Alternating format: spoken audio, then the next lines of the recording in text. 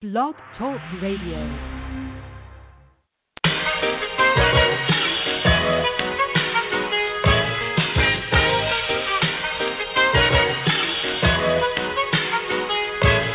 This is it, what? Lucini pouring from the sky, let's get rich, what? The Gigi Bonds with sugar dimes, can't quit, what? Now pop the cork and see the Vega and get lit, what? Introducing Phantom of the Dark, walk through my heaven with levitation from reefers, drenching defense and E7, showboating with Rugers, flash mines, Belafonte Digger. Let's get forward this birth as we confiscate your figures. Casanova Brown, levitating Jiki and Dashi. What's up? Good evening. What is up?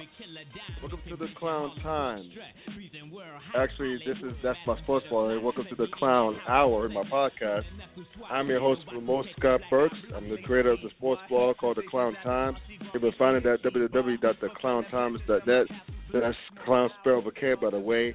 And you can also find me on Facebook. Just go to the search window in the upper left-hand corner and type in The Clown Times. That's Clown spelled with K once again. You're able to find me there. Lots to talk about on this podcast, including the NBA playoffs, of course, going on right now. One LeBron James scored over 40 points right now on his way to another triple-dub, as well as, discussing the other series that's been going on. And actually, there's going to be, I think, a couple more games tonight. That's going to take place. We're going to talk about that as well. So we're going to discuss the Sixers' loss to the Miami Heat and see if they're in trouble or not. Excuse me, as well as what in the world is going on with Kawhi Leonard and the San Antonio Spurs. I mean, that's a second of itself. I mean, they're getting boat raced right now by Golden State in their series, and with the series shifting to San Antonio. And before I go on to other topics to be covered, quick shout out to Greg Popovich, who lost his wife Erin earlier tonight. I don't want to know what it's like to lose a spouse, but so we'll be thinking of him and praying for him. Please pray prayers up for Greg Popovich, who's for my money the best coach in the NBA right now, and has been for some time. We're going to get into Dez Bryant's release. Pretty much not only if it was a good move or not, but why in the hell, if you're the Dallas Cowboys, why in the hell would you wait so late? I mean, so late to make this transaction. You could have done it earlier, not only to give him a chance to catch on with the team, to free up enough cap space so that you could go after people like other receivers that they missed on, such as like Sammy Watkins and a few others. But anyway, we'll also get into what's a good fit for Dez. And last but not least, we'll talk about 2018 spring football. College football, folks, that's right. It's not right around the corner per se, but it's percolating, the off season of both spring football and the NFL with the draft coming around the corner, I think, next week. But at any rate, we'll be talking spring football as well, pretty much storylines and teams to watch as well heading into the season. So basically, I normally do this with my co-pilot, Dwayne Nash from the Yard/HBCU Sports blog. It raps about all things HBCU sports, as well as his talk show here on Blog Talk Radio called Sleazy Radio. And speaking of which, here he is now, making his grand entrance into the foyer. What's up, D Nash? It's been a while. How you doing? Man, I'm doing fine. How about yourself, brother? I'm hanging in there. So let's just get to it, man. Let's talk NBA playoffs. First of all, I don't know about you, but this is the most exciting NBA playoffs in a good damn minute because it's pretty wide open. I know it's both conferences are like top heavy, and I know that the East, the majority of the East is pretty crappy at best, mediocre at best. But you gotta give up for the excitement in both conferences, man. I mean, all these series, Miami tying Philly last night, Dwayne Wade coming back from the dead. And just beating the dog piss out of Cleveland in the first game. Right now, Cleveland's up by 5 right now in game 2. As well as 6 now. Okay, there you go. As well as Boston, the young pups in Boston doing their thing, man. I mean, that nasty crossover that the Brown kid put on Eric Bledsoe. Woo, man. Oh, that was brutal. To send it to what should have been a game-winning shot, but that Middleton kid from Milwaukee hit an unbelievable heave to send it to overtime. But it's been a great playoff so far, man. But let's get into what do you think any surprises or disappointments in your mind so far? Oh wow, it's kind of hard to say that there's surprises. Like you said, it's been relatively close, especially in the East, from spots 3 to 8, especially with teams 6 through 8 really jockeying to play teams 1 and 2 and attempting to avoid LeBron James for, of course, obvious reasons. And also in the West, there's 2 games that separated teams seeded 3 through 8. So it's real difficult once you get outside of that 1-8 and 2-7 matchup to say that anything will be a surprise. It's almost like anybody can beat anybody. But, you also have situations with Boston, as injury-riddled they've been. They entered the playoffs without both Kyrie and, of course, that tragic injury, Gordon Hayward, in the beginning of the season. And then you have a situation with Toronto. They come into their series with Washington, being swept the last time they played Washington in the playoffs, and also entering this playoff 0-9 in game 1s in their history. Well, I guess it's in their history of playoffs. But it's like I said before, it's kind of hard to have surprises. But there were a couple of things that did kind of stand out to me. First and foremost, of course, New Orleans being up 2-0 over Portland. It's a surprise. I didn't see that one coming. Yeah, but it's a surprise on paper because, of course, it's a 6 seed leading a 3 seed. But these teams split during the regular season. But it's just the way that certain players have played within that series that makes it a little bit more surprise. And I'll kind of get to that. I'll get to that in a little bit. But the biggest surprise to me so far was, of course, the Cleveland Cavaliers losing game 1. And it's a surprise. Once again, it's a 4 against a 5 seed, right? It's relatively close. And you have a series where Cleveland comes into the playoffs actually leading the regular season series 3-1 over Cleveland. But that was before – they played all their games before the trade deadline, believe it or not. But like I said, Cleveland, King LeBron, never losing a game 1. What is it? He's never lost a game 1 ever in his playoff career, and he's won 21 consecutive first-round games. So when you look at that record coming into the series, coming in against Indiana, you would have thought, like I would have thought, they would have just came in and do work. But they lost by, 18 at home? Cleveland beat the dog. I mean, Indiana beat the dog piss out. It was just amazing. Exactly. Yeah. So you look at that, and when I finally got a chance to turn on that game, it was like halfway through the fourth, and I saw that score, and I'm like, this can't be right. This can't be right. They're killing them like this, and the way that it just kept getting worse toward the end of the game, man. I understand why people would give up. Because it is what it is. You go ahead, you chalk it up as a loss, and you hope that you go on the road and do like you've done in the regular season, which is beat Indiana on the road. But I don't know. I really don't know, man. I'm still kind of perplexed with that series. But the other 3 surprises real quick. Bradley Beal has been looking horrible in this series against Toronto. He's actually scoring 9 points per game less than his regular season total. And he's actually shooting 10% less from 3-point. Dame Lillard also scoring 10 points less than his regular season average and shooting 12 percentage points less from the field in the regular season. And the biggest surprise for me is Drew Holiday. Yes, that Drew Holiday, who's actually averaging 8 points more than the playoffs. Yes, he's been balling out. Him and Rondo almost averaging a triple-double for New Orleans out there. They're really giving that help out with to Davis. I was about to call him Big Baby Davis. I don't know why. I'm talking about the wrong Davis. But to the Brown, man, they're helping him out right now, man. And they're looking good without Boogie playing against Portland right now. Dude, I didn't see New Orleans coming. No. The way they've been winning, the way they've been winning. They've been holding on to get the big lead and make a comeback. I mean, it's just amazing. You know what I mean? It's like the whole thing is how they're playing with great confidence. And that speaks to the coaching job of Alvin Gentry. I mean, because remember when Boogie Cousins went down, when New Orleans was seemingly they were cruising well along. And I was like, damn, this is not meant to be in New Orleans. Then all of a sudden, look at, like, here we are, as they say. You know, up 2-0. And not even really getting threatened by Portland. Portland's a hard-ass place to play at. I mean, their crowd is amazing. The Rose Garden is beautiful. I mean, it's just, and Dame Lillard and C.J. McCollum, but the guard's been outplaying them.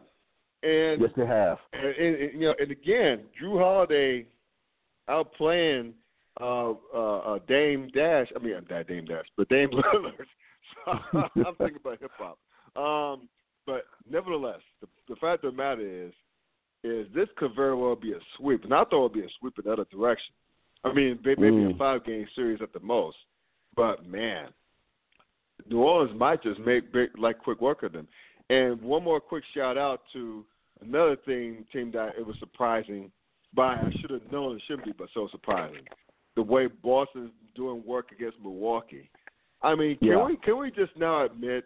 I've said this many times before. You've agreed with me many times before. But can we just finally just give Brad Stevens his props? There you go.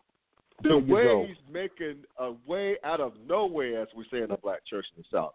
I mean, a way out of no way. Both, amen. But both of course, Kyrie Irving, Gordon Hayward, of course, and no Marcus Smart, your defensive stopper, your heart and soul, and they're doing work. Those young cats are doing work. Jaylen Brown, I mean, that kid from Duke, I can't think of his name right now, and they're just balling. They're not supposed to be balling like this. Not at all. It's just amazing. I mean, it's just amazing to see Brad Stevens work his magic.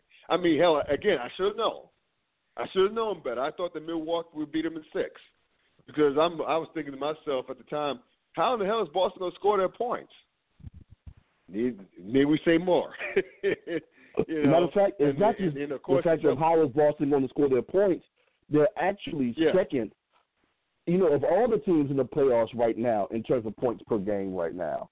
So to do this without their superstars has been highly amazing. And the fact that they're playing the way that they've been playing against a team that a lot of other teams didn't really want to see in the East, in the Milwaukee Bucks and the Greek Freak, it has been phenomenal. I mean, don't get me wrong. It's only game 1, and they did win that game in overtime, right?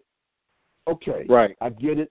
But even still, this is not a game that I thought that Boston would have came out with a dub in. It's not. Dude, first of all, that game was so exciting. Like Boston had a run, then Milwaukee's responded with a big run of their own. And then that crossover that Brown put on Eric Bledsoe to drain what should have been a game-winning 3. Talk about being nutmegged and huckleberry. I mean, Bledsoe just got had. He got had. If someone put a Wikipedia page up and updated it, he would have said that Brown was his father. There's a father of Eric Bledsoe, or cause of death, crossover by Brown, close the second in Boston Garden. It was just crazy. And then to have Middleton come down, actually the inbound the ball to Middleton, he just heaved it up with half a second left and drained the 3 to send to overtime. It's just amazing. It's just amazing. But here's one big tidbit for the old schools out there. That shot by Middleton reminded me of Kareem. Granted, I was alive technically, but I was like maybe 2 years old. But in Boston Garden in the finals, when Milwaukee played Boston, Kareem, then Lou Alcindor, heaved up a long hook shot to send to double overtime, in which the Milwaukee won that game. This is like a game 6 only to go back to Game 7 in Milwaukee and have Boston win it on the road. But yeah, that just reminded me of one of the greatest moments in playoff history in Boston Garden between the same two teams, same two franchises. I'm just raving at the job that Brad Stevens is doing. And meanwhile, though, what the hell is going on in Milwaukee? All that talent, and I know they have an interim coach right now.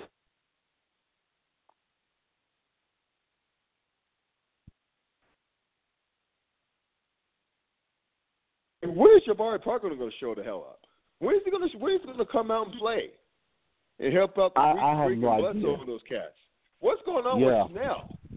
For that moment, what's going on with Bledsoe? I mean, those guys are not showing up in the score, like in the box score. They're not even showing up on the court. I mean, give the Greek Freaks some help. Yeah, Snell is not showing up on the box score, period. You're absolutely right. No. But the one thing, and I just happened to see it, well, first and foremost, two corrections. One, it completely zoned out. Boston has won 2 games already. And 2, Jaylen Brown, the guy you have been talking about, is the guy from Duke. But the thing is this, there's been balanced scoring out of Boston, where they have a situation where they almost have 4 guys averaging 20 points. Jason Tatum, that's his name. You're right. Mm-hmm. Yeah, but they almost have 4 guys averaging 20 points in those first 2 games already. Ridiculous. Yeah. How does that happen? How does that happen? You have 4 starters averaging almost – you might as well give Marcus Morris 20. He's averaging 19.5 in the 2 games. So, you got 4 guys averaging 20 points per so far in these first 2 games in the playoffs. Once again, phenomenal job by both these young bucks in Boston and the coaching job by Bradley Stevens.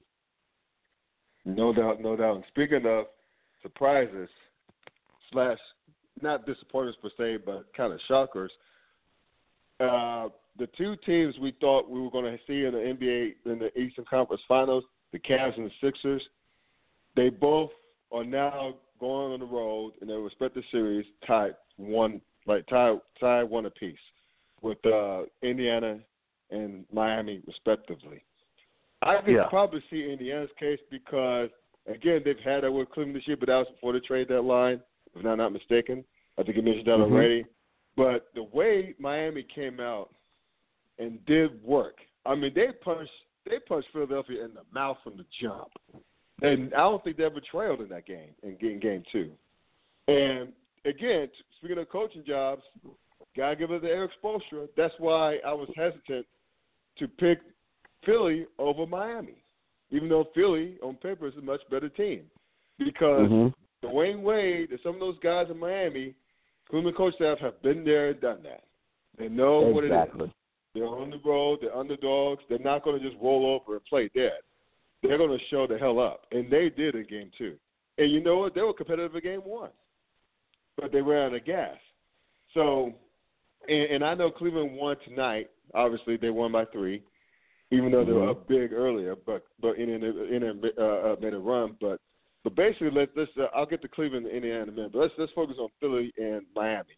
Do you think Philly is in trouble going over to Miami tied 1 game apiece? I don't know if they're necessarily in trouble. The thing that I'm concerned about is, of course, what's going to happen with the play, especially of D. Wade and a lot of these guys who aren't necessarily used to playing in the playoffs. Even they may have little playoff experience, but it's not dynamic playoff experience. And, of course, you really can't rest on D. Wade to play heavy minutes. You know, it has to be a situation where, you know, he played a whole lot of minutes in game 2, so that means coming home for game 3, unless he feels like he's up to it, I wouldn't want him to play heavy minutes in game 3. You would have to look for their young guns to come through a lot better than what they did, especially in game 2, man. Especially the likes of Dragic and Winston. And especially Kelly Olynyk, who had a fantastic playoffs last year, you would hope that he would be able to play a little bit better, in this series against Philadelphia. But one of the things, Spoelstra, especially while LeBron was there, was highly underrated. A lot of people didn't, with the exception He's a great of coach. Pat. Exactly, Pat Riley was the guy who actually felt, even with the pressure of fans and some media saying that Pat needs to come in and take over that spot from Spoelstra. Pat said, you know what, no, I trust him.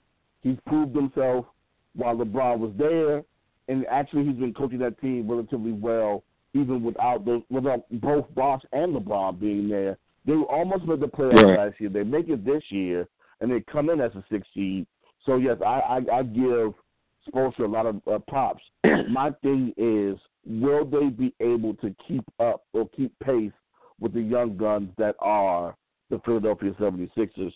And whether or not, the likes of Ben Simmons and Markelle Fultz will be able to continue to play well like this. But you also have J.J. Redick, who has a ton of playoff experience. And God, Ilyasova, he also has some playoff experience. And Saric has some playoff experience as well. So they have some guys that have playoff experience. It's all about taking that experience and combining that talent and youth together and being able to play through. I still see them being able to get through this series against Miami, but I'm thinking it may take 6 in order for them to do it, though. You know what? Playoffs are all about not only the experience but coaching. And you see the difference.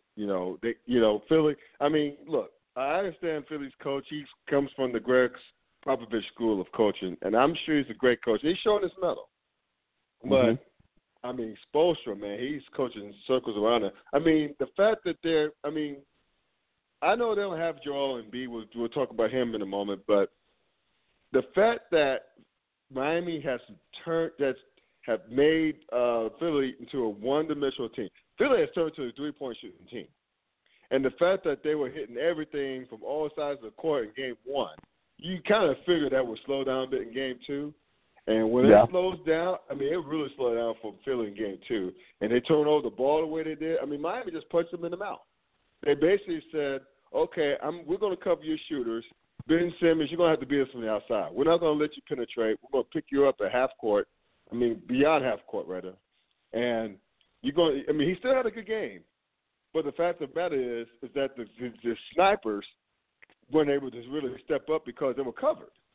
Because, again, Miami checked them. They didn't leave them wide open. They all their shots, all Philly's three-point shots, I think, if I'm not mistaken, were contested. Well, mostly contested. And, again, that speaks to that. Could you imagine, right quick, I hate playing what-if games because that's what Skip Bayless and company always plays, but what if Chris Bosh was still healthy? Think about that. What if Chris Bosh with this squad were healthy? Was still healthy. It would be be very, very interesting. As a matter of fact, I believe and this is once again, I'm with you. I don't like to play the what-if game either, but since we were doing it for this exercise, if he was healthy, I truly believe that D. Wade would have never gone to Chicago. He was healthy. Right. If he was healthy, I believe that this team, over the past couple of seasons, would have entered the playoffs no less than a 5th seed. That's if this team was healthy with a Chris Bosh in the squad. But you're absolutely correct. Philly shot 7 for 36 from 3 in Game 2, with Robert Covington shooting 1 for 9, and also J.J. Redick shooting 1 for 7. You can't have, 2 of your guys shooting under 20% from 3. Matter of fact, you had 3 of them shooting under 20% from 3, with 1, 2, 3, 4 of them shooting under 25%. But that's the way that they play. As a matter of fact, that's the way that Toronto plays as well. But for whatever reason, well, not whatever reason, they've just been hot.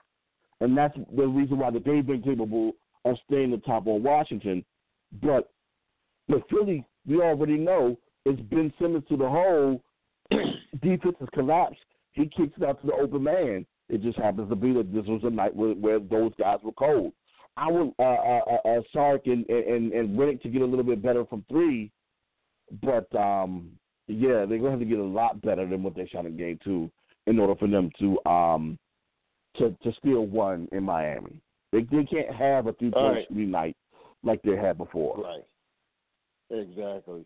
So let's get like one more thing on Philly and Miami. Do you think Joel Embiid comes back for Game 3? No. I know he's listed officially as doubtful, but do you think he's coming back for Game 3 or any time this series?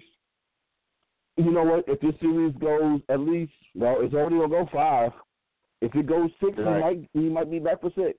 He might be back for 6. I'm thinking, you know what? If I'm Embiid, I'm not rushing it yet. I understand they want to go ahead and get out this series as quickly as possible. But, dude, don't rush back too quick, man, when you if I'm him, wait till Game 5, wait till Game 6, and then come back. And at that point, they probably would need you in order to go ahead and finish the series out. But, yeah, if they're capable of winning or stealing at least one out of Miami, I don't know if I'd come back for this series. Well, look, I that's valid. What you say is what you're saying is not wrong. And I understand that Philly's playing it close because, look, he only played like 32 games total the 2 seasons before, while playing 60-some games this season, which is a huge jump, obviously, from the average of, 15 games per season. But I understand that Philly wants to protect their investment and not risk it all instead of because they're thinking long term. They're thinking 10 years down the line instead of just like a few games, right? Because when Embiid is right, there's no big man who could check him. I'm dead serious with that. I'm not speaking out of hyperbole. I've seen this brother play. And I've seen many other big men in the league play. And no matter how talented those other big men are, the Karl Anthony Towns, the Anthony Davis, the DeMarcus Cousins, and the like, no one, and I mean no one, could check Joel Embiid. No, there's no answer for him. I mean, dude could put the ball on the ground, can shoot the three, can go around you, can post your ass up, down low, can hit free throws. There's no answer to this kid. There's no answer to Joel Embiid. No one has an answer for him. So I understand Philly wants to protect their investment, but if I'm Embiid and I'm thinking about the whole totality of it, look, a face injury, even though he injured the same eye socket as he did in college, if I'm not mistaken, where God was in college. The whole thing is, a face injury is different from a leg injury. He does have a mask. He has donned a mask. And I think, if they go down 2-1 against Miami, he has to come back. I think he's going to be burning to want to come back. Because, again, like we just both alluded to, there's no answer. Miami doesn't have an answer for him. Doesn't have an answer for him.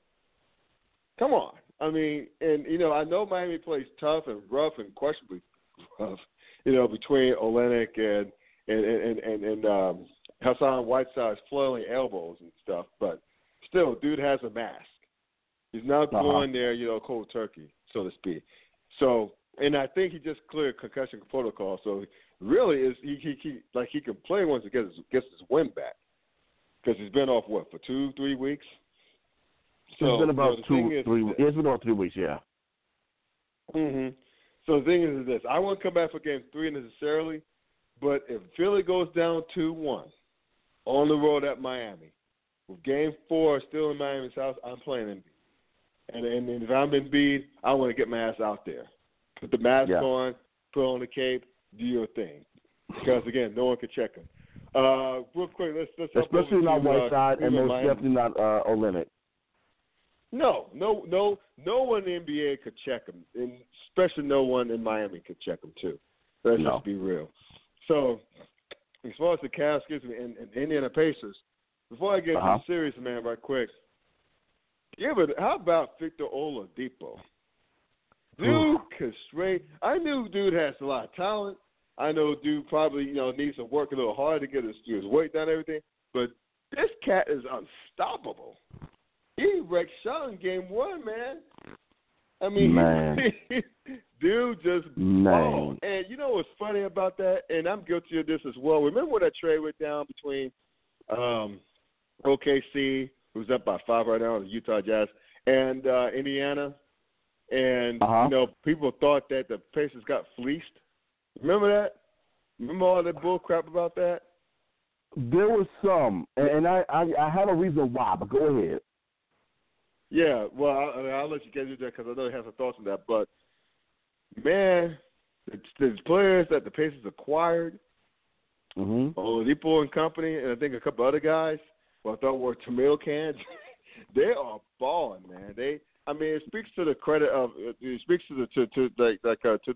the coach acumen rather of Nate McMillan. The dude could flat out coach. There's another guy who's an underrated coach, but basically Oladipo finished with 22 points, 9 of 18 shooting, which is not bad at all, 50% shooting. He probably wasn't as aggressive. He was in game 1, but he still got his points with good shooting. But and it took a Herculean effort for LeBron James. Well, he scored 46 points, 12 rebounds, 5 assists, and with everybody else was pretty much like putrid on Cleveland. So he was pretty much like Jesus in basketball shoes tonight. But I'm telling you, man, if I'm Cleveland, I'm still concerned because you're going to be coming back to Indianapolis. And, I know Indianapolis is a short drive away from Cleveland. The shorter drive away from here is Cincinnati. It's only an hour and a half up to the northwest. But Indiana, man, is scary. They are not afraid of Cleveland, and they are balling. I will say this. Indiana is playing this series the right way. Okay. You go ahead, you let LeBron be LeBron. The thing is, you take everybody else out of the game, which is highly possible. We've seen it before. We know what can happen. And with LeBron having a huge night tonight, they only won by 3. So, without even necessarily looking at any stats as of right now, my guess is if someone or Indiana, this is going to sound like no-ish Sherlock, but if anybody in Indiana plays a little bit better, like I said before, don't fault me because I'm just starting to look at the stat lines now, but if anybody for Indiana can just play a little bit better, then, of course, this wouldn't be the situation. Matter of fact, let me see who would be the dump in this situation for I'm looking at this. See, actually, Oladipo. Oladipo had he shot 50%, but he shot 2 from 8 from the 3. So there you go. Right. You go ahead, you hit at least one more of those. It's at least a game that's under overtime. So somebody is going to have to go ahead. Well, I guess you could say that Miles Turner had a decent night with 18 points. Darren Collison has 16. I'm looking at Thaddeus Young. You may want to go ahead and lean on Thaddeus Young and say, hey, bro. Mm-hmm. No, because Thaddeus shot 4 for 6. So, man. I guess you go ahead if you everybody. If you look at the stat line just real quick, Oladipo is the one thing that is the one guy that stands out when you're like, you know what, Oladipo, it's a bonus. Those are the 2 guys that you look at their stat line and you're like, you know what, if I could get at least one more bucket out of you, it'll be a different night tonight. Right. So we can expect that to happen when they go back to the crib. But, like you said, there were people who thought that Indiana got fleeced in that deal, but Indiana gets a bonus, who comes off the bench as big man help, and you get Oladipo. Right.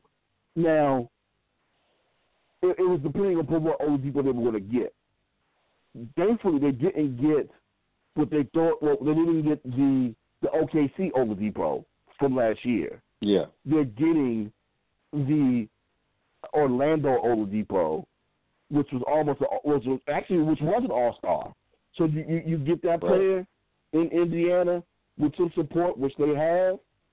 And this is what you get. You get you a playoff team and a team that will compete against LeBron and the Cavs. So, like I said, if they can come away winning at least 2 in Indiana, they should be fine. They be in. No, I'm sorry. Cleveland. It's 2-1-1, right? Right, it's 1-1, yeah. Yeah, so if they can go ahead, they'll have to take at least 2 in order to really put Cleveland on the ropes. I don't know if that's necessarily possible because LeBron is LeBron, but expect these games to all be close. I don't know if we're going to get a blowout by Cleveland going into Indiana. But of course, as soon as I say that, it happens in Game 3. Watch. I know, right? But look, Cleveland has his work cut out for him. Period. In the discussion. I mean, you're going against again a red hot Victor Oladipo, Lance Stevenson, who's known to get under LeBron's skin, who's going to be excited. You know, the rest of the guys, Collison and company, that is young. They will be ready for him. They're not afraid of Cleveland, man. They won 3 or 4 against the regular season pre-trade deadline, but still, they're not afraid of these guys. And if LeBron didn't have a Jesus Christ-like effort, I keep invoking that phrase, they're down 2-0. They're down 0-2. Coming back to Indianapolis, right up the road from where I live. I mean, it's going to be serious to watch. It's real, Cleveland Cavs fans. It's real. And, it is. You know, Cleveland better buckle up because Indiana's going to that crowd and that crowd in Conseco Fieldhouse going to be rocking and rolling, bro. I've been to that place to watch them last year against Cleveland, and it's going to be rocking and rolling, man. It really is going to be rocking and rolling. So it's going to be fun. Kind of scary if you're Cavs fans. It's going to be fun for the rest of us. Yeah, it will. But if Bogdanovich, that's another dude. If he can play like playoff, if he can play like regular season, Boyan, because this is the same thing I got fleeced with last year. Bogdanovich, when he came to D.C. last year from Brooklyn, looked phenomenal during the regular season, got to the playoffs and stunk it up.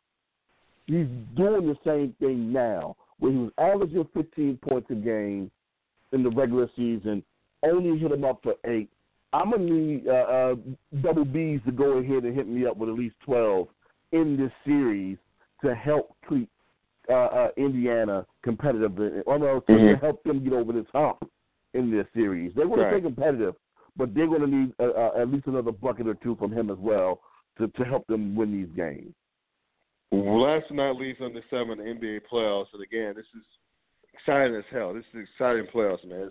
I'm really pumped. Excitement is around. Yeah. It's not a foregone conclusion like it was last year when everyone in Mama knew that Cleveland and Golden State were going to meet up in the finals because of just both of them were much better than everybody else.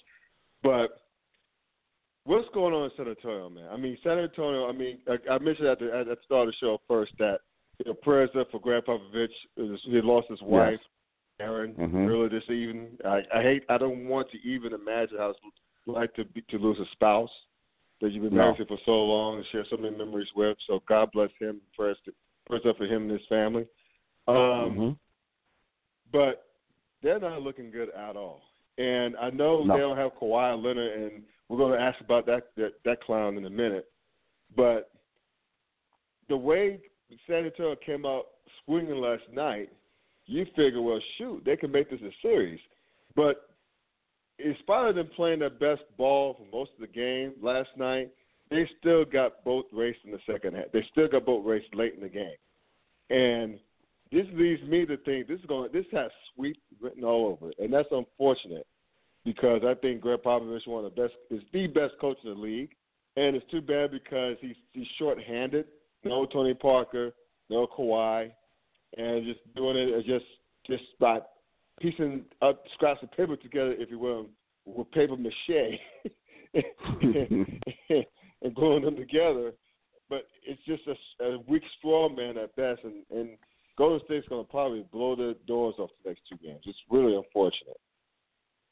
Yes, it is. And I hate to see it from this organization, the way that they've been playing. My God, man. This team has been averaging under 100 points per in these first 2 games in the series. Yep. But like you said, they're missing a lot of key pieces. But excuse me, they've gotten better play out of LaMarcus Aldridge, but that's, of course, because Kawhi's not there. And you would have expected, and I guess it's because he's on the decline of his career right now, Rudy Gay to play a little bit better than what he is, but he's not. So, it looks like it's going to be a sweep for Pop, man, and man, it's going to be interesting because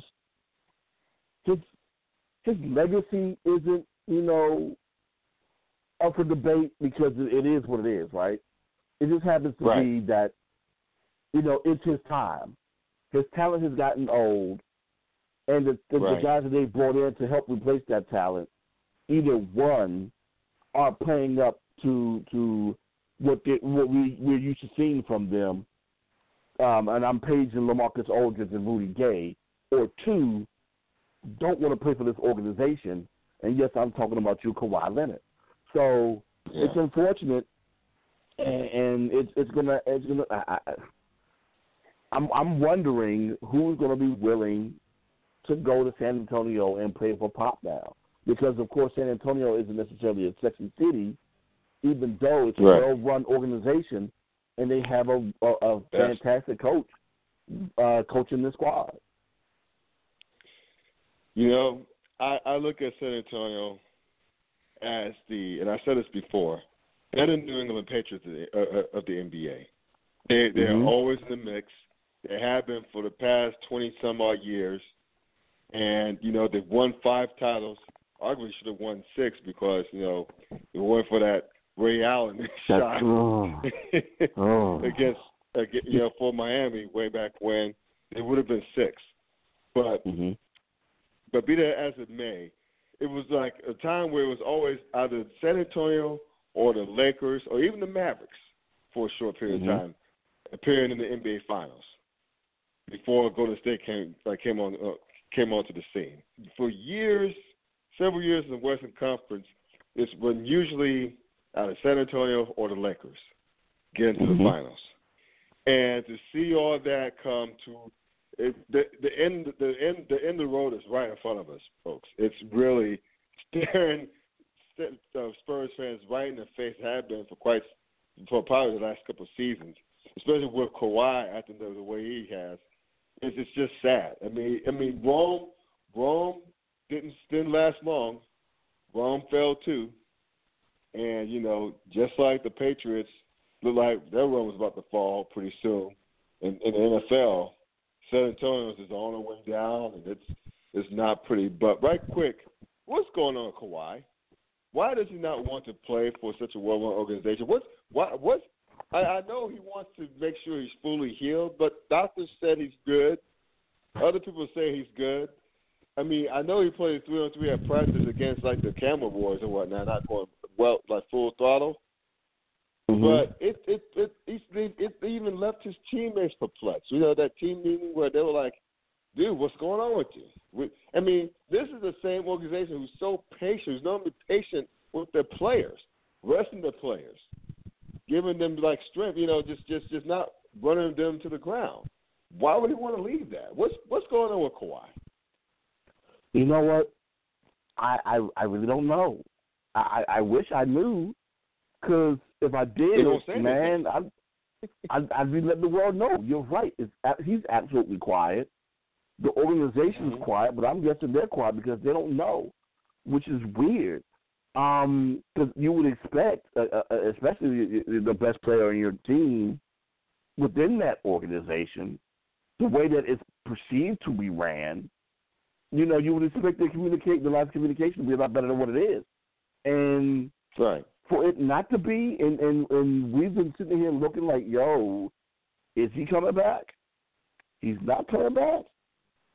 Wow. And if he's in a Spurs uniform come October of 2018, I'm going to be highly shocked. But you're right, dude. Me too. If you look at this team, this organization, basically you can go to sleep in October, November of any year dating back to 1993 and wake up in, say, March, April, and be like, Did the Spurs win 60% of their games? Oh, they did? Oh, okay, cool. It hasn't happened only 2 times since 1993-94 when they've won less than 60% of their games, and one of those times it was because David Robinson was hurt. So, right, it's just insane to see this happen to this organization, man. But my God, man, does he want to go home that bad? Does Kawhi really want to go home that bad? Is that what it is?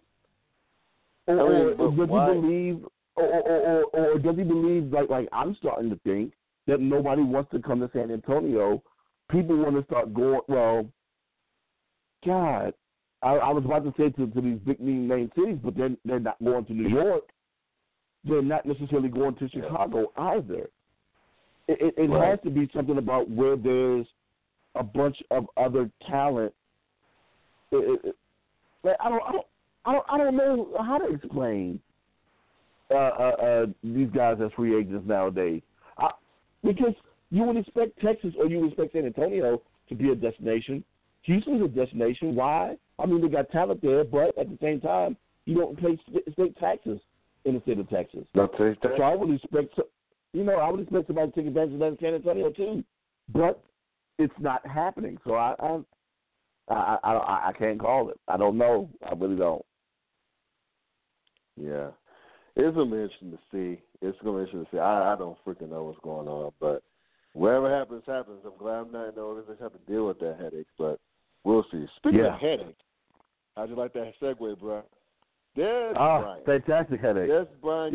Yes. Dez Bryant got fired last week. I know that since the show is only once a week, he got fired at the end of the week, so obviously I didn't get the chime on it until the night. But this is a couple of angles here. Mm-hmm. First, of course, his decline in health and productivity wasn't worth his yapping self, his trouble. You know, he's getting paid, 14, 15 mil. His play has dropped off precipitously.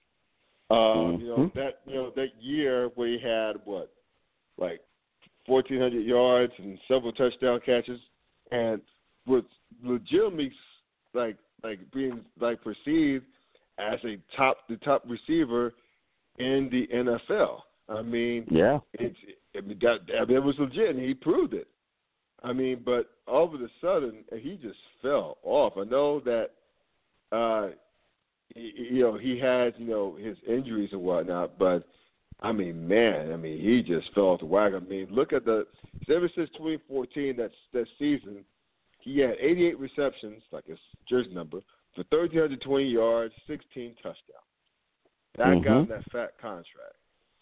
Since 2014, here are his numbers. He got hurt in 2015, the following year, and played only 9 games, 31 receptions, 401 yards, 3 touchdowns. But the sad part comes in 2016 and 2017. He played 13 games in 2016, had 50 receptions for 796 yards, 8 touchdowns. And last year, he had 69 receptions for 838 yards and 6 touchdowns. $14 million doesn't cut it. That doesn't cut a $14 million contract. I don't care who you are. And I know that he and Dak Prescott tried to get on the same page, but couldn't really make it happen. But basically, Dez has been a 3-route guy. He wants to go, he wants to in, he wants to out. That's all he runs. And, at this point in his career, he'd probably be better served as a slot, but his ego won't allow him to move to the slot. So basically, that's led him to be fired. But what I'm asking Dallas, and granted, look, I think, that I hate Dallas. I know that you hate Dallas. And, the fact of the matter is, They just amuse the hell out of me because the way they do, Jerry Jones chooses to do business as the general manager / owner. It's all about headlines with him. It's all about eyeballs with him. It's not necessarily about what's for the good of the team long term. Why the hell did he wait? I mean, it seems like to me that they were wanting to release him all along, since season's end. Why wait up until the draft to fire him? why wait so long to the point where they couldn't afford a better option than a wide receiver? I mean, they made a big time push at Sammy Watkins, but since Dez Bryant was still on the roster, tying up that $16 million cap hit, the tying up $60 million in cap dollars, they weren't able to afford Sammy Watkins. Let him go to Kansas City. They couldn't afford other wide receivers that were in the free agent market that was snatched up. So basically now, since they fired Dez Bryant, who the hell is going to catch the ball for him? I mean, they let the other speedy receiver go. That to me was a better option than Dez Bryant. We had a rapport with Dak Prescott. I mean, hell, I think you and I could cover their wide receivers now. That's how bad the wide receivers are. I mean, Jason Witten can't outrun my dad these days.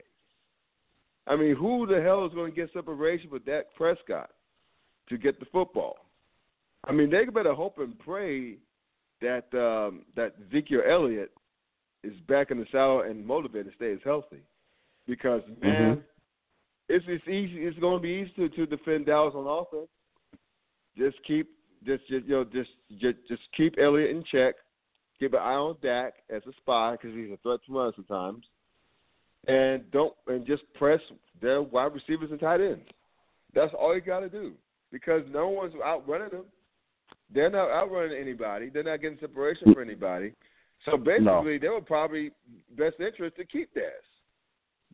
Second production and all, because at least it was a semblance of a threat. Even though it was dropping passes left and right and being a bad, I won't say bad team, but just being a distraction on the sidelines, put that way. It was still the best option at wide receiver. And everybody and mama knows that was going to go for wide receiver in the draft now, but why not do this shit earlier and wait instead of waiting until now and miss out all the better receivers and be essentially stuck at square one? For two reasons. Either they're dummies or they're jerks. Now, I have to preface that statement by saying Stephen Jones let us know last year that they were looking to cut Dak. Well, it's not Dak, I'm sorry, Dez. Yeah. And I guess no one really believed it to be true because he knew then that he was going to be a huge cap casualty, and especially if he stayed on the roster. Well, they would have $14, $15 million, like you said. So Steven said, you know what, if we can't rework anything, we got to let him go.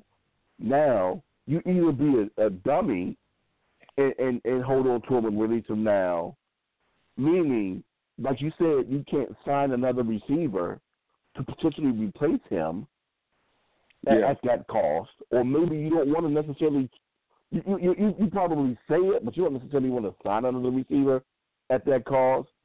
You probably want to bring in lesser, well, I should say lesser, but younger, talented receivers that come in at a lower price tag than that to probably replace them, and maybe not one guy, but a couple of guys to do that, which I could see a smart person doing.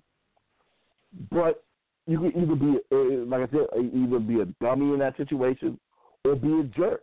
Because, like you said, there's a lot of money thrown at Sammy Watkins and other receivers in the beginning of free agency because everybody was in dire need and really wanted to get a quality receiver.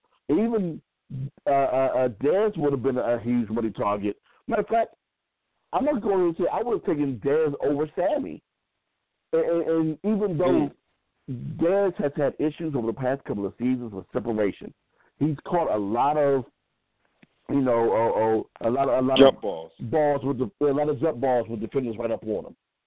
And I don't necessarily want to blame that all on him. You can also put part of that on Dax, because of course Dax ain't Bobo. And as I'm referring to arm strength and being able to throw the deep ball, we've seen that over the past couple of seasons that Dak can't throw the deep ball like Tony. And truth be said, Tony was getting better in terms of lowering his interceptions. But, of course, Dak was a better. He's more what's the word I'm looking for here? He was more efficient, and he was a better ball control QB. So, with that being said, it makes it a little bit harder for Dez to have better numbers than what he's had over the past couple of seasons. So, of course, you look at his numbers, you're going to be like, okay, he's not as good as he once was. But I'm thinking, if you can get him with a QB that can throw the deep ball, he's not going to have the numbers like he had from 2012 to 2014, but they're going to look a lot closer to that than what they've looked like over the past 2 seasons. Well, when you mentioned that jerk philosophy with the Cowboys, part of me thought that they probably didn't want him to catch on with another team, just wanted to stick it to him. Not to say that he'll come back to hurt them, but just to stick it to him because they wanted to get rid of this young brother for a long time, what it sounds like. And, with his decline in production the last 3 seasons, the first being reason for injury, but I just thought that wasn't right to do him like that. Again, I hate Dallas. I mean, I could give a damn about what they do. I thought that the way they handled this was hilariously bad. But the fact of the matter is that not only could he have called on with team, but they would have gotten a good wide receiver early in free agency. And now, I don't know anyone's going to – well, let's just get to it. I think there's still a spot for Dak, for Dez, rather, in the league. I can name a few spots. So can the I. First one, I think, if the money's right, is Baltimore. I think Baltimore would love to have Dez on their squad. Don't you think that would help a guy like a deep ball thrower, one that throws the prettiest deep ball in the game, and Joe Flacco? Don't you think he would love that? Just tell Dez, just run your ass down the field. Run your ass down the field.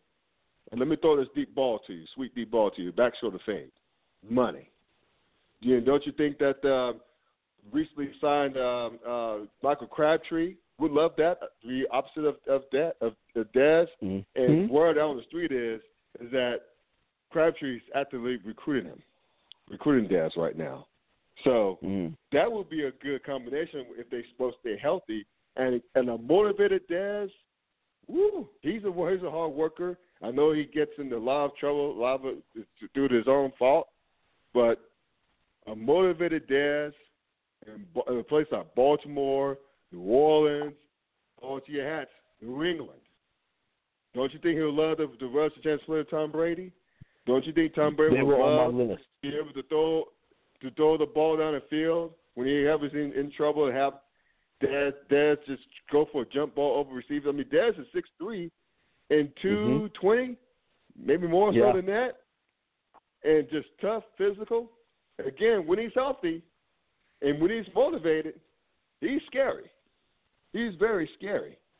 And I think you would get that, but maybe Arizona. But I think the best choices, the best landing spots for Dez, if the money's right, again, if the money's right, with the salary cap and everything makes it funny like that, would be in this order: Baltimore, New Orleans, New England, and Carolina. Those are my top 4 destinations for Dez. Well, I actually have 6 destinations, and I'm going to go from best to worst. Okay. Number 1 option, because the thing is, he wants to stay in the division. I don't know if that's going to happen. Now, I don't think it's going to happen because of the personnel and whatnot, but go ahead. Well, not just that, the money. That's going to be another thing. I'm thinking, even though, first and foremost, let me start with the Skins. Statistically, he would be the best receiver on the Skins team based on last year's stats if he was to come in right now. Sure. Which is sad, based on the numbers that you've already given out. But I don't know if they're going to be willing. See, everybody's always saying the Skins are always known for throwing around money. They haven't done that in years. And they only do that on guys that are young and talented.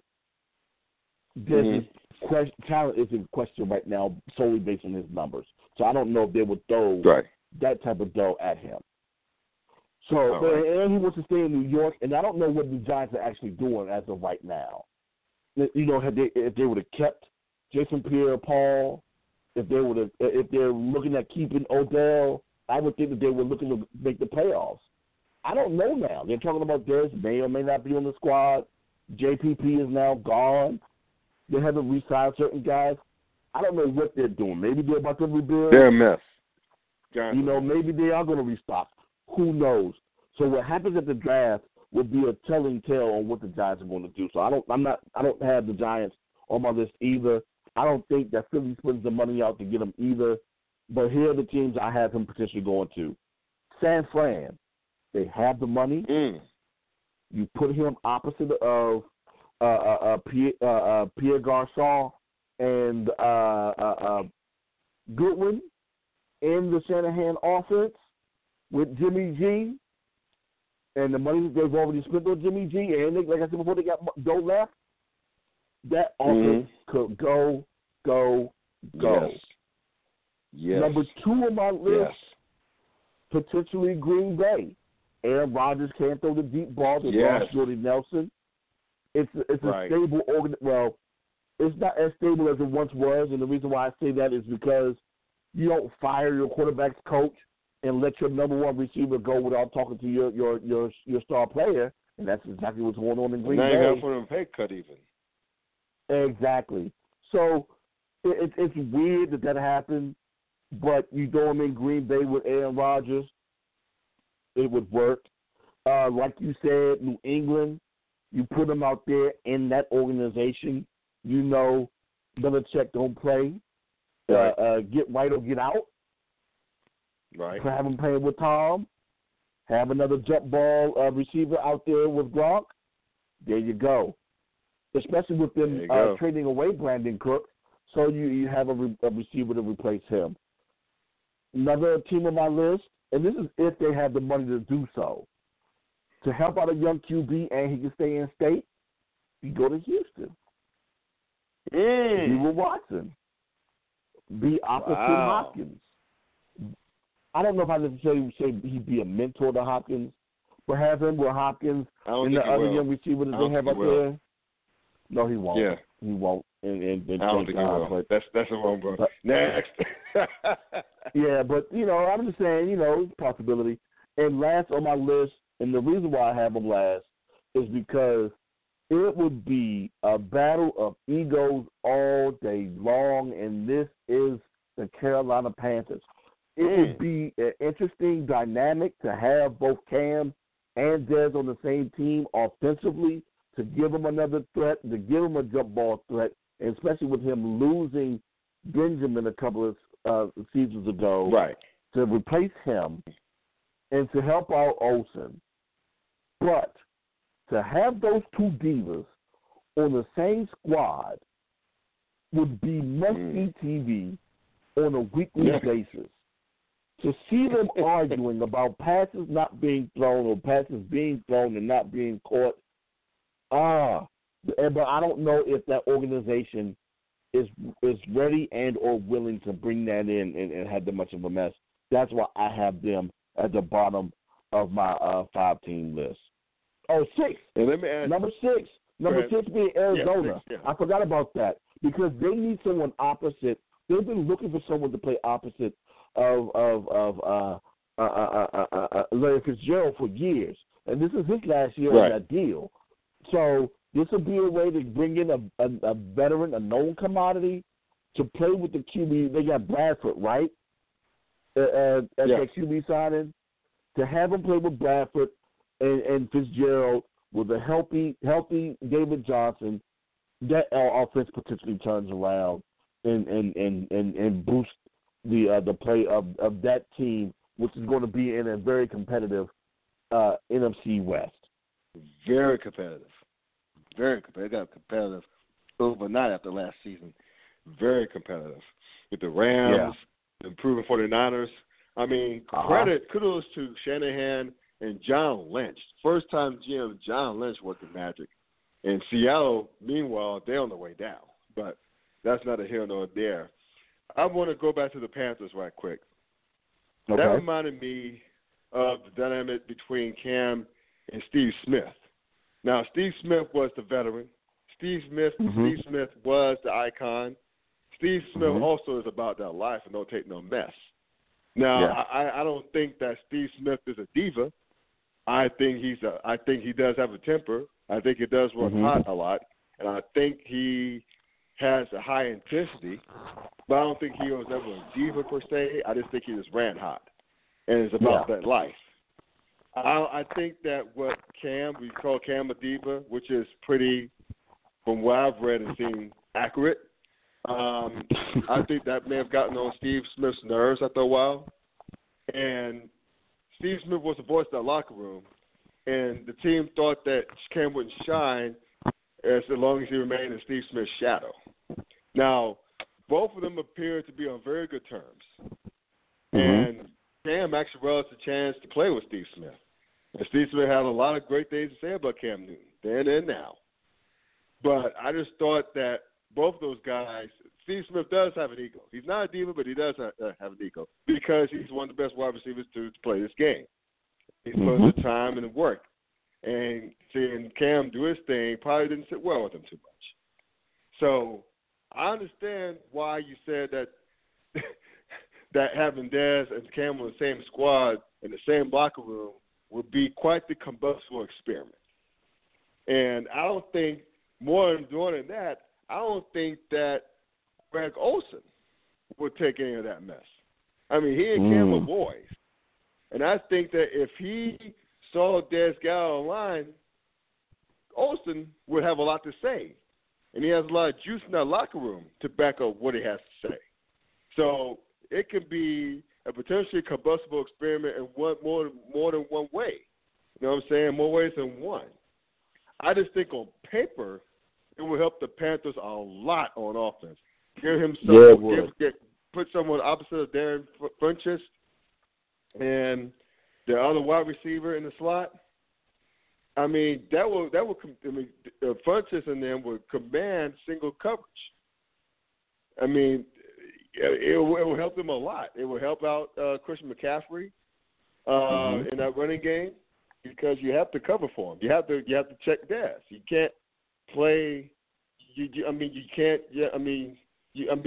just put the extra guy in the box because none of the Panthers receivers can run by him. Maybe Funchess can, but that's about it. But I just think that it would be a good experiment, and I think New Orleans. I didn't mention New Orleans. I think I may have mentioned New Orleans, but I think New Orleans would be a good spot for him as well because could you imagine him as playing in the Dome Stadium with Drew Brees, coached by Sean Payton, in that offense, and they got money to spend. They could actually afford it. And I that would be even better. That would be even better fit for Dez, in my opinion. But yeah, I mean, but it remains to be seen. I mean, probably no one's gonna make a move till after the draft. But yeah, that's a great. I think that'd be a better fit. New Orleans would. I think New Orleans or New England would be a great fit in terms of that. But I think if the money's right, I think Baltimore would be because again, Joe Flacco's deep ball and a motivated Dez Bryant to play alongside another motivated receiver and Michael Crabtree, it'd be fireworks. It'd be fireworks. Well, one last thing we'll get you out on this, brother. Spring football is here. Woo-hoo! College football is around the corner. I know it's not around the corner per se because the season don't start until September and we're only 3 months away. But the fact of the matter is, it's spring football. We're talking about college football again. I love college football. God bless college football. I never thought I'd see the day or hear myself say I love college football as much if not better than the NFL. Yes, I did say that out loud. I can't believe I said it out loud, but that's how I feel. Lots of storylines, and we'll wrap it up on this, man. I watched the Clemson spring game. I saw part of Florida State and read about Florida State spring game. You know, we're both ACC guys. So I like to say I'm thinking Clemson. I think Clemson's going to still be an elite team. I love the backup quarterback there, the freshman quarterback, Trevor Lawrence. He's going to be a stud. He's 6'7". He's wiry, but he's going to put on muscle doing the weight training program that Clemson has. But dude was balling out, had a pretty deep ball in the second series of the game, of the spring game. And, I kind of feel for Kelly Bryant. He only led his team Clemson to the the college football playoff last year. Came up short against Alabama. And it's not like he stuck up the joint. He just doesn't take as many chances as they would with Trevor Lawrence, because Lawrence could throw it deep and could throw it accurately. And even though, Kelly Bryant, I must say, he did recently cross alpha, so I have a rooting interest there. 85, 06, but nevertheless, I think this will be I think Clemson has a good problem on their hands. Good problem being they both have two very good to outstanding quarterbacks, potential outstanding quarterback in Trevor Lawrence. So we'll see how that plays out. And in Florida State, the way that Willie Taggart has brought in, I can't believe Willie Taggart's still coaching Florida State, but that's a cool thing. But Willie Taggart bringing back the legends of Florida State, bringing back, which I thought was the coolest thing, Bobby Bowden, welcoming back to the program where Jimbo Fisher pretty much, he's a same disciple. He pretty much closed everybody off. He's one-track mind. He's a television guy. But it was cool to see Bobby Bowden back, Coach Bowden back. It was cool to see the legends come back, because Willie Taggart, who grew up a big fan of Florida State, he remembers watching those guys. And, he's a Florida guy. He's from Bradenton, I think. And, to see them to call, so when he calls Florida State his dream job, he means it, because he actually pulled for Florida State growing up. So to see, he knows about the legends. So to see those legends back, and also to see James Blackman in that fast break offense that he's bringing from South Florida, bringing from Oregon by way of South Florida. James Blackman, the thing is, he took a lot of lumps last year, but he's a tough kid. He still can put on some muscle. He's skinnier than a toothpick, but the thing is, he's a baller. He has a lot of heart, and I think with DeAndre Francois, with this weed situation and whatnot hovering around his head, I wouldn't be too surprised if James Blackman takes that job from him. And I think they got another quarterback that they just recruited that's going to be really that they're hyped up about. He's a 4-star quarterback. I think it is, a freshman. So it's not. It's going to be a tight quarterback room for DeAndre Francois, but I like what Willie Taggart's doing. I like the swag that he's bringing to Florida State. I like the fact that Florida State still recruits at a high level, and it still got that deep, those defenders. It still got Cam Akers running the rock. It still got, if they get the offensive line to play better, they're going to be a team to watch this season in the ACC. Yeah, and that was their problem last year, was the fact that the O-line didn't play up to snuff. But at the same time, that's kind of hard to say, especially when game one is against Alabama. But if they can go ahead and turn it around and they end up getting the quarterback that they prefer in that situation, my question to you would be, if they're unseated, both QBs at Clemson and at Florida State, do you see them staying? Matter of fact, not just those two, but Jalen Hearn as well. Do you see them staying at their respective institutions after the end of this coming season, especially if they don't start this year? That's a good question, because both those young Lions in Clemson and Florida State and Trevor Lawrence and James Blackman, respectively, they're hungry, especially James Blackman. James Blackman looks like he's a natural fit for Willie Taggart's system. And Trevor Lawrence, he gives Clemson that deep ball that Kelly Bryant didn't do exactly as much as they want, because Kelly Bryant plays it very safe. But I see, just because of this crap that's hovering around DeAndre Francois right now, I can see Kelly Bryant making a move, even though he's very loyal to Dabo. Coach Dabo Swinney, he gave him a chance to succeed. It's hard enough to succeed a man, but it's even harder if that man is Deshaun Watson. Coming off a national championship, you have to follow that act. That's not fair at all. That's not fair at all. That's just cruel. But and they had to do it as a freshman. Yeah, exactly. I mean, and Kelly Bryant handled that so well as he possibly could. But part of me thinks he's loyal to Dabo, so I think he'll probably stay. But to me, he would have the most options if he decided to make a move. I think I wouldn't be surprised if DeAndre Francois splits town if he loses out to James Blackman. And I don't think Taggart and company would stop him. I think they would let him go. And actually, as a matter of fact, they'd probably figure out a way to get him off, to move on from him because of the stuff surrounding him right now.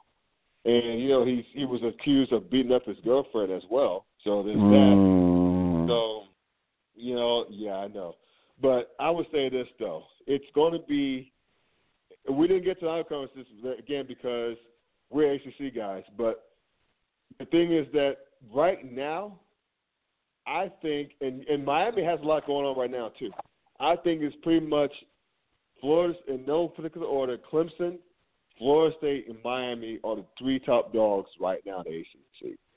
And, Mark Richt, he has that program on the upswing. That's his alma mater. He's similar to Willie Taggart, bringing the old heads back to campus, and that's creating a great atmosphere there. And you gotta love what's going on in Virginia Tech as well. But to me, it's a 3-team. The ACC is a 3-team conference right now, and depending how Josh Jackson does at Virginia Tech, how he takes the step in year 2 under Justin Fuente, the head coach of Virginia Tech. If he makes that step, it's going to be a 4-team race, 4-team conference. But for right now, in my opinion, it's Clemson, Florida State, and Miami. Looking out in the ACC right now. Excuse me, sorry about that, Scott. I completely agree. That's okay. I wish I had an opportunity to watch a little bit more ACC spring ball. I've been inundated with what's going on with the MEAC especially, and peeking a little bit with what's going on with the SWAC. Had an opportunity to watch a little bit of A&T spring ball. The thing is, with Cartwright, who was the leading rusher last year, with him being and playing as well as he did and turned out to be the Celebration Bowl MVP, they have another running back that they're bringing in that look dynamic in the spring game. So they're going to be tough to stop in their ground game, as well as the receiver Elijah Bell, who was all MEAC last year, 6'4" receiver. That I think if he continues to play the way he's been playing his first 2 seasons, may be an NFL prospect come his senior year. The one thing, and I'm mad I didn't get a chance to go up the street to Howard to see Caleb Newton in his first ever spring game. But I'm expecting that team to actually still be competitive in the MEAC as well. But the one thing, and I'm going to say this real quick, that's of note of what's going on in the SWAC is what's been going on at Alcorn State in terms of their coaching staff. They have what I like to call, I guess, Rich Rod Juniors coming out there to play with them. And I say that because it's 2 guys that played under Rich Rod while he was at West Virginia.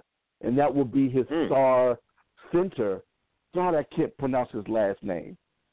But the guy that was all, Big East at West Virginia at center, he is now the offensive coordinator. And he was capable of tempting your boy. What's the quarterback that used to play at West Virginia, the black QB, under Rich Rod? Yeah.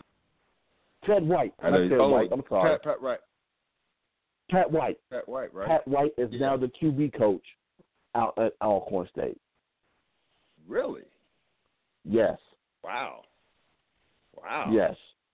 So they're bringing that influence of Rich Rod to go along with Fred McNair and his coaching style out there to Alcorn, Mississippi, to help get Alcorn back on top of the SWAC and compete against Grambling. So it's going to be a very interesting year in both of those conferences to see, one, if both of the teams that went to Celebration Bowl, if they'll end up getting unseeded, and if those teams that are on their trail, like Howard, oddly enough, and like Alcorn, will be the ones to do so. So it'll be a very interesting year in HBCU football. Nice, man. We're going to talk about that next week when we continue our spring football talk too, as well as the NBA playoffs. Man. So it's the time to be alive. It's time to be alive. So we'll do it next week. Hey, man, thanks a lot, man. This was fun. As always, let's do it again next week, brother. Always. Thanks for having me. All right, peace out. Please be sure to check out Dwayne Nash on his Blog Talk Radio show, Sleazy Radio here on Blog Talk Radio, as well as Sports Blog, the /HBCU Sports, the rest about all things HBCU sports. And basically, thank you all for tuning in to the Clown Hour. I'm Scott Burks. Please check me out on Twitter at ScottyB_1906. Until next time, until next week, have a good night. 06. Peace.